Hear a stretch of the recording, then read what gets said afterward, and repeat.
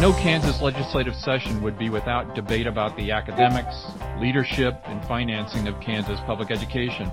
This session is, of course, no exception. The conversations are made more compelling by the COVID-19 pandemic, which has interrupted in-class teaching, much to the dismay of lawmakers who question the wisdom of teaching the state's 400,000 or so public school students through online alternatives. Here to dive into the nuts and bolts of the legislative intrigue are Mark Gussetti of the Kansas National Education Association and Mark Tallman of the Kansas Association of School Boards. Both have spent many years in the hallways and committee rooms of the Kansas Capitol. Welcome to the Kansas Reflector Podcast. Perhaps we can preface a discussion about the bills moving to the 21 legislature with your take on how schools have dealt with COVID-19. We're about a year into the pandemic, and the schools, of course, haven't settled back to normal. Mr. Tallman, can you just help us a little bit with the landscape? Like, how is instruction being handled generally? Well, the one of the big issues to understand is that there really isn't a general to answer to that. After last spring, when all schools were really closed till the end of May, we have had districts that started full-time in person exactly as they would have, and we have districts that have not yet brought kids back over this whole period of time. We have districts that have some kids still operating remote and students that are back in person. We've had districts that started in person and have had to stop because of community circumstances, or have had to stop because of literally not having enough staff to participate because of quarantine. So it's important to understand there is no single answer around the state. Most kids have been back to school at least to some extent for in-person learning all during this time. But there are some big and visible exceptions, and I think that's what's driving a lot of legislative concern. And Mark Gussetti of KNEA, what's your sense of the state's capacity to educate these kids during a pandemic? Well, I think capacity's the key issue. You know, when the buildings were closed, and I want to point out that schools did not close; the buildings closed. Correct. Continued to work last spring. We've never really prepared for a situation where we go completely remote learning. Number one, we don't have students with devices to be online. We don't have adequate internet access across the state.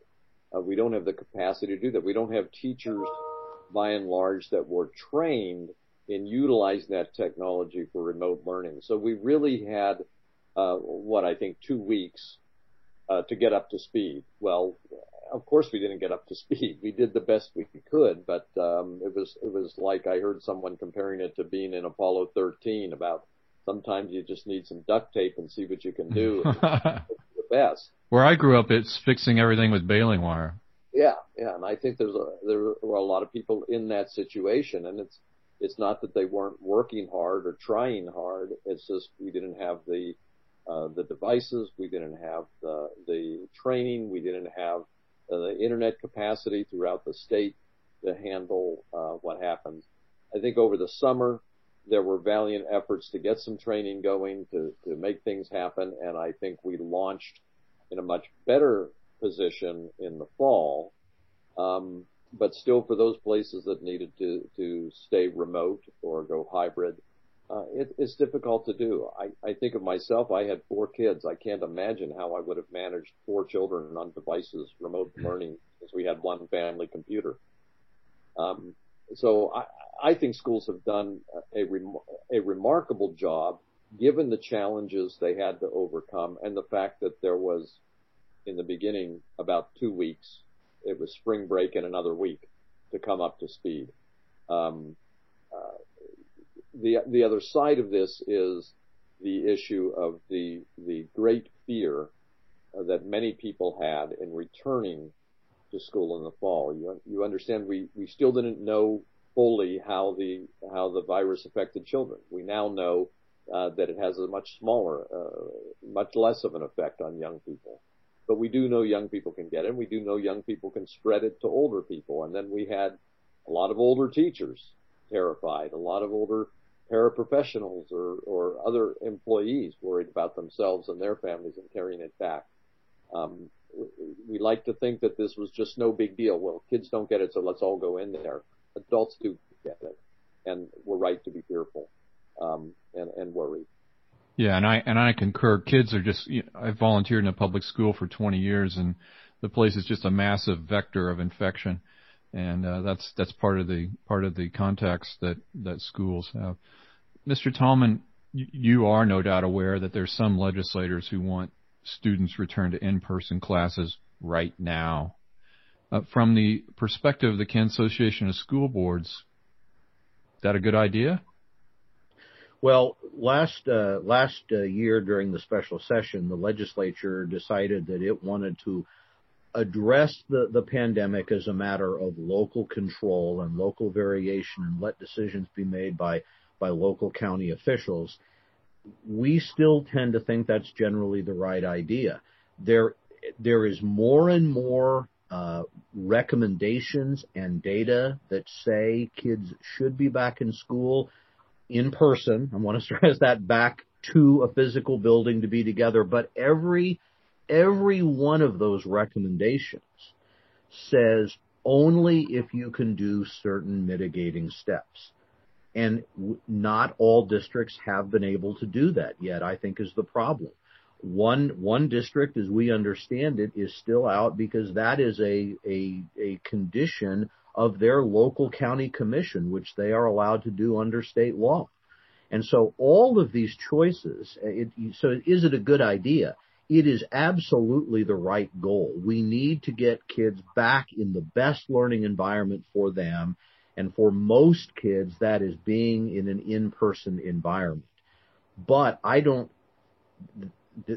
the issue is that more important than any other factor? And that's what I think our districts are still struggling with. I have said we will be able to have some measure of the academic and other consequences of not having in-person learning. We will never be able to know how many lives might have been saved because of the decisions that we've made. And the research and reports that talk about we have not had a lot of spread in our schools. We have not had a lot of deaths of any age.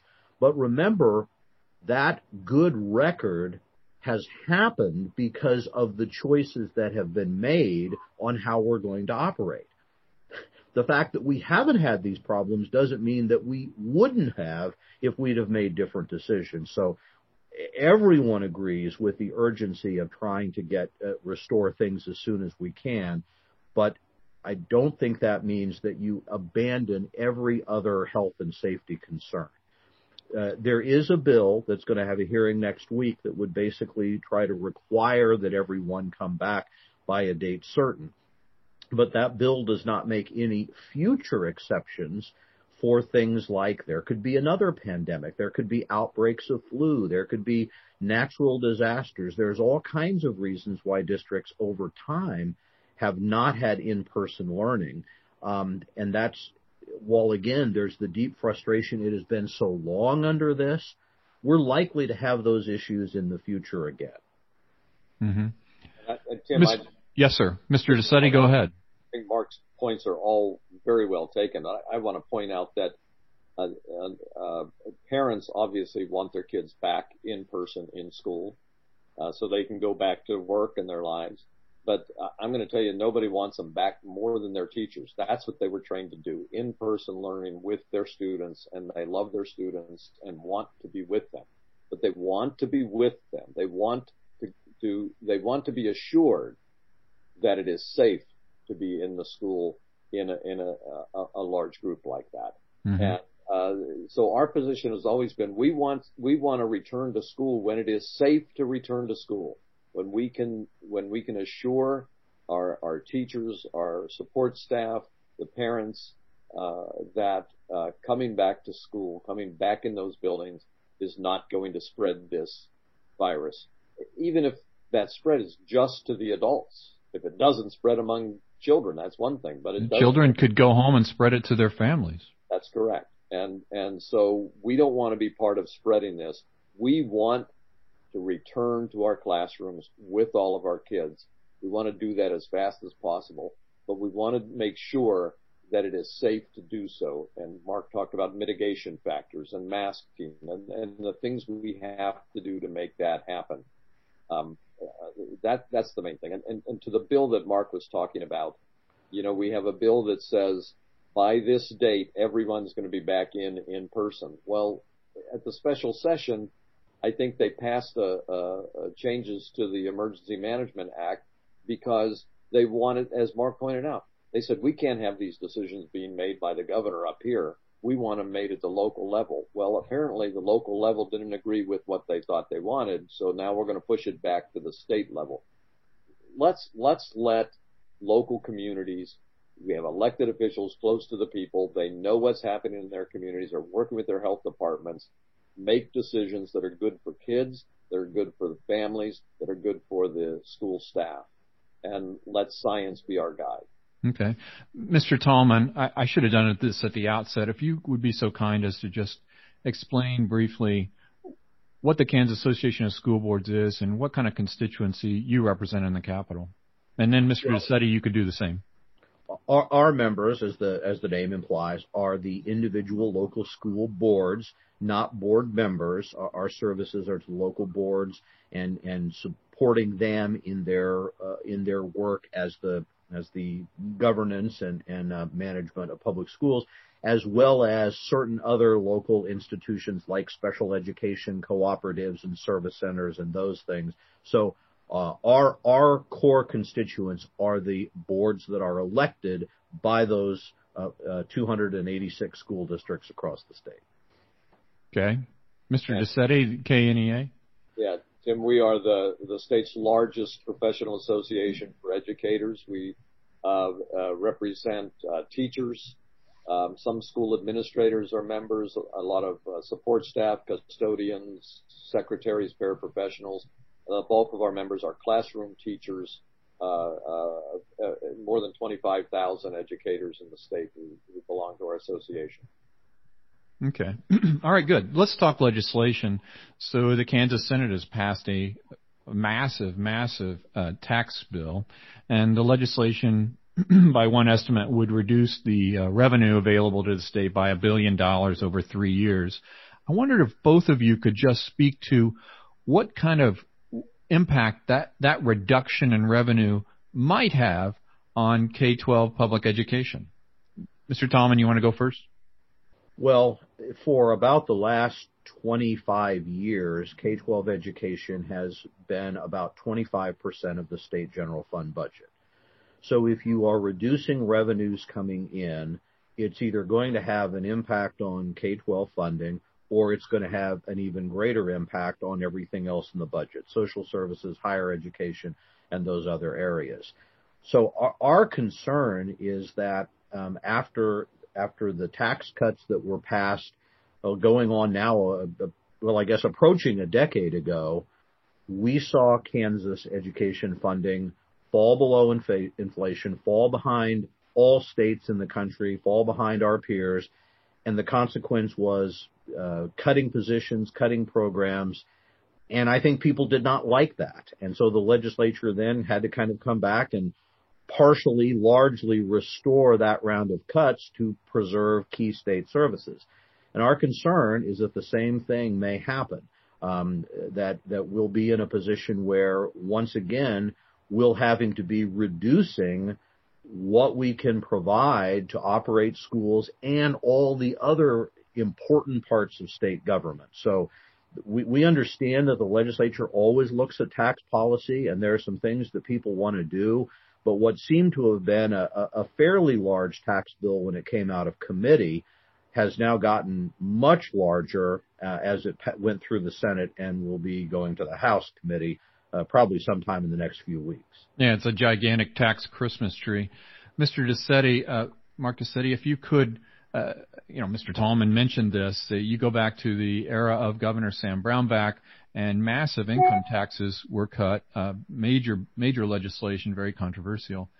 It seemed like the idea of the GOP was to say, hey, sorry, Kansas, we had to lower taxes, and now there's not enough left for schools, so sorry. But the Kansas Supreme Court threw a red flag on that is there any prospect of that kind of scenario playing out again? Well, Tim, to use a sports analogy, we have deja vu all over again, right? So here's the deal. We know what happened in 2012, 2013. Coming out of a recession, there's this idea, we're going to cut taxes, it's going to trickle down, it's going to do great things. And what it did was collapse the state almost to the point of insolvency. It forced the legislature to cut schools, to freeze funding, to basically cut the highway plan, to knock people off services, disability services, and so on. It was a disaster, and I think Senator Longbein even referred to that in his comments on the floor during the debate on this bill. We are in the process of funding our schools to a constitutionally adequate and equitable level under the Gannon decision. We're phasing that in, as we were doing with Montoy back then, and or back earlier than that. When we renege on that promise, we know what happens. We go back to court, and in this case, the court has retained jurisdiction over the case after the abandonment of the Montoy phase-in program, and they're not going to let it go. So I think the last thing we want to do is end up back in court. But what is frustrating to me more than anything is that when we are in good times, when the economy is booming, we're going to cut taxes and give that money back to the people because, everything's great. And when we're in bad times, we're going to cut taxes and see if it can spur the economy. That seems to me sometimes all we ever do is find ways to cut taxes. And what we need to do is establish a sound financial footprint for the state. And this seesawing back and forth on these kinds of things is not helpful. We're going to find ourselves, we just passed a new highway plan, we're going to gut it. Are we going to renege on our schools? Are we going to go back to, we're trying to deal with foster services and so on. We really have to do better. And this tax bill is just a major step backwards in terms of taking care of those services that are vital to meet the needs, not just of education, but all Kansans in all walks of life. Mr. Tallman, let's skip to another piece of tax legislation. Exists right now in state statute, we'll call it a scholarship for low-income students from low-performing schools to help them go to a private school, an alternative form of education. There's a bill percolating in the State House that would perhaps expand eligibility to 200,000 students. That's about half of the population of public schools. Mr. Tallman, what do we think about that?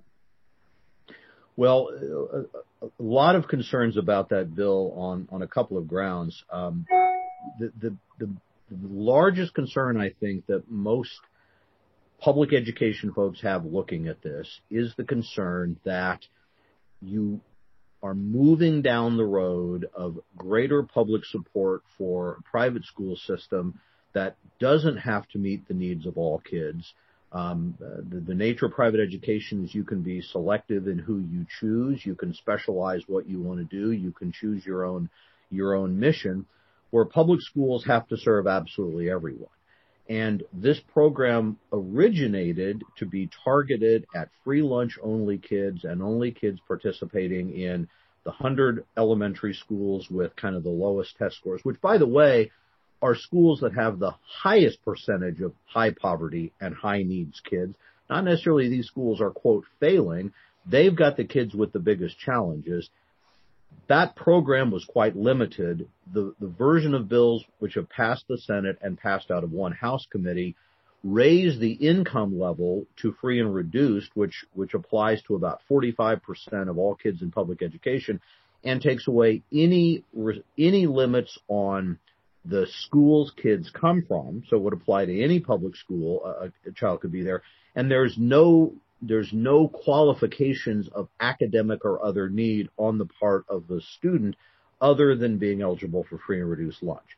And our concern really is that this opens the door to more kids using these scholarships to go to a different system, but there's no guarantee that it will be a random selection of public school students that may have different needs.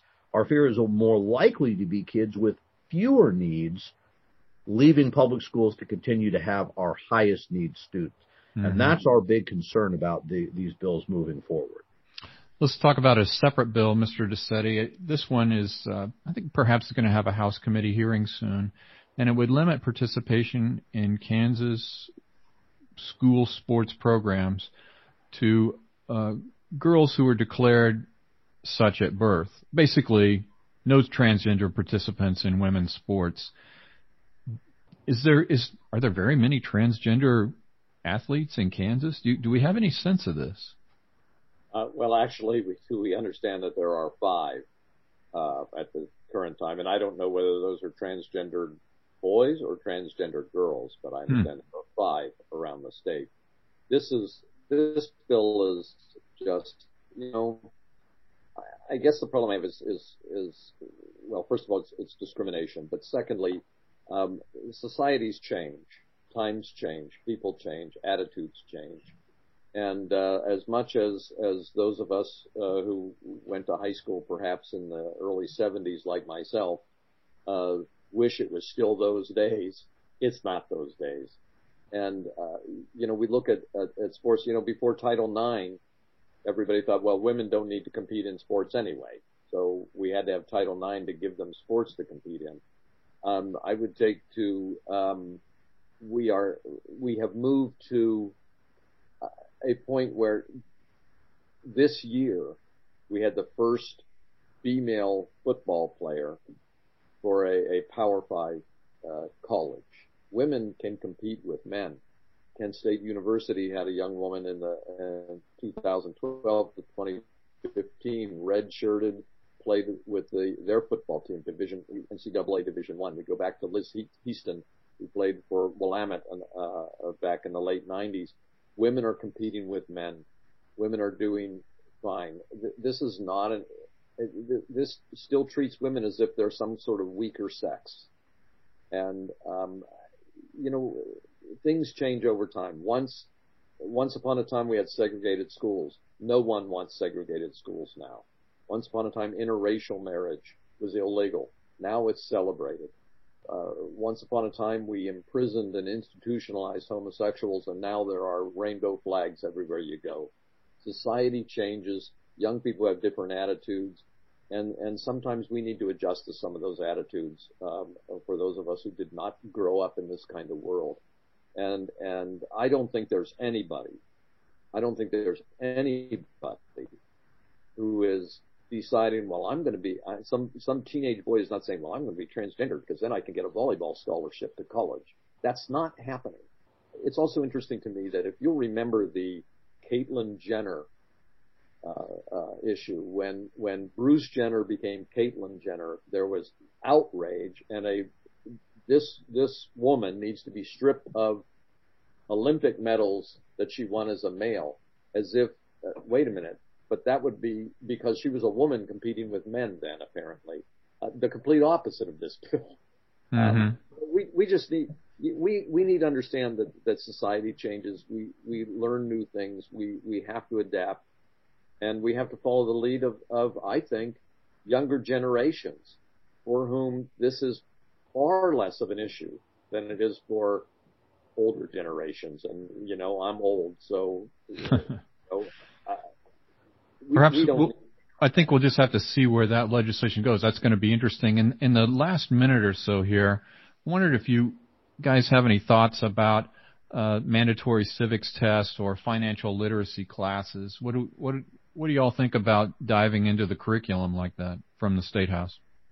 Well, I think, first of all, we're both going to say that's the responsibility of the State Board of Education. They are given general supervision of the schools for the purposes, particularly of curriculum and assessment and so on. I want to address specifically the issue of the financial literacy. This bill does a little less than it's done in the past, in that it doesn't require a course, but it does put some other requirements on the Board of Regents and on the school boards.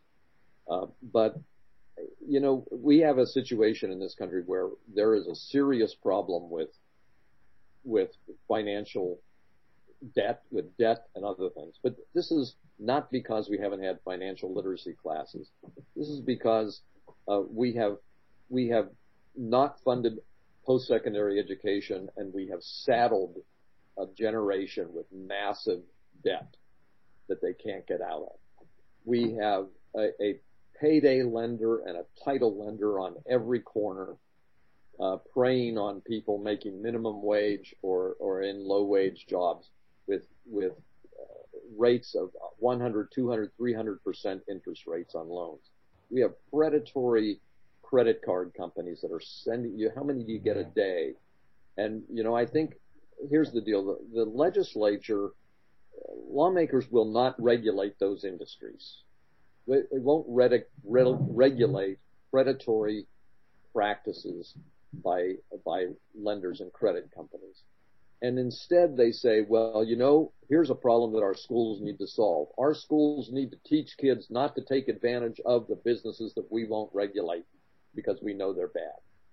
I mean, this has to be a two-pronged thing. Yeah, we can do financial literacy, and that's a good idea. But it's not going to solve the problem if there's a payday lender on every corner, if there's predatory credit card practices, and if we don't get the cost of post-secondary education under control and do something about living wages. That's how we take care of this massive debt problem. I think we're going to have to leave it there. I want to thank both of you, gentlemen, Mark Dissetti of the Kansas National Education Association and Mark Tallman of the Kansas Association of School Boards, very thoughtful people in the State House, relied upon by many for advice on how to handle many of these issues. I want to thank you both for being on the podcast.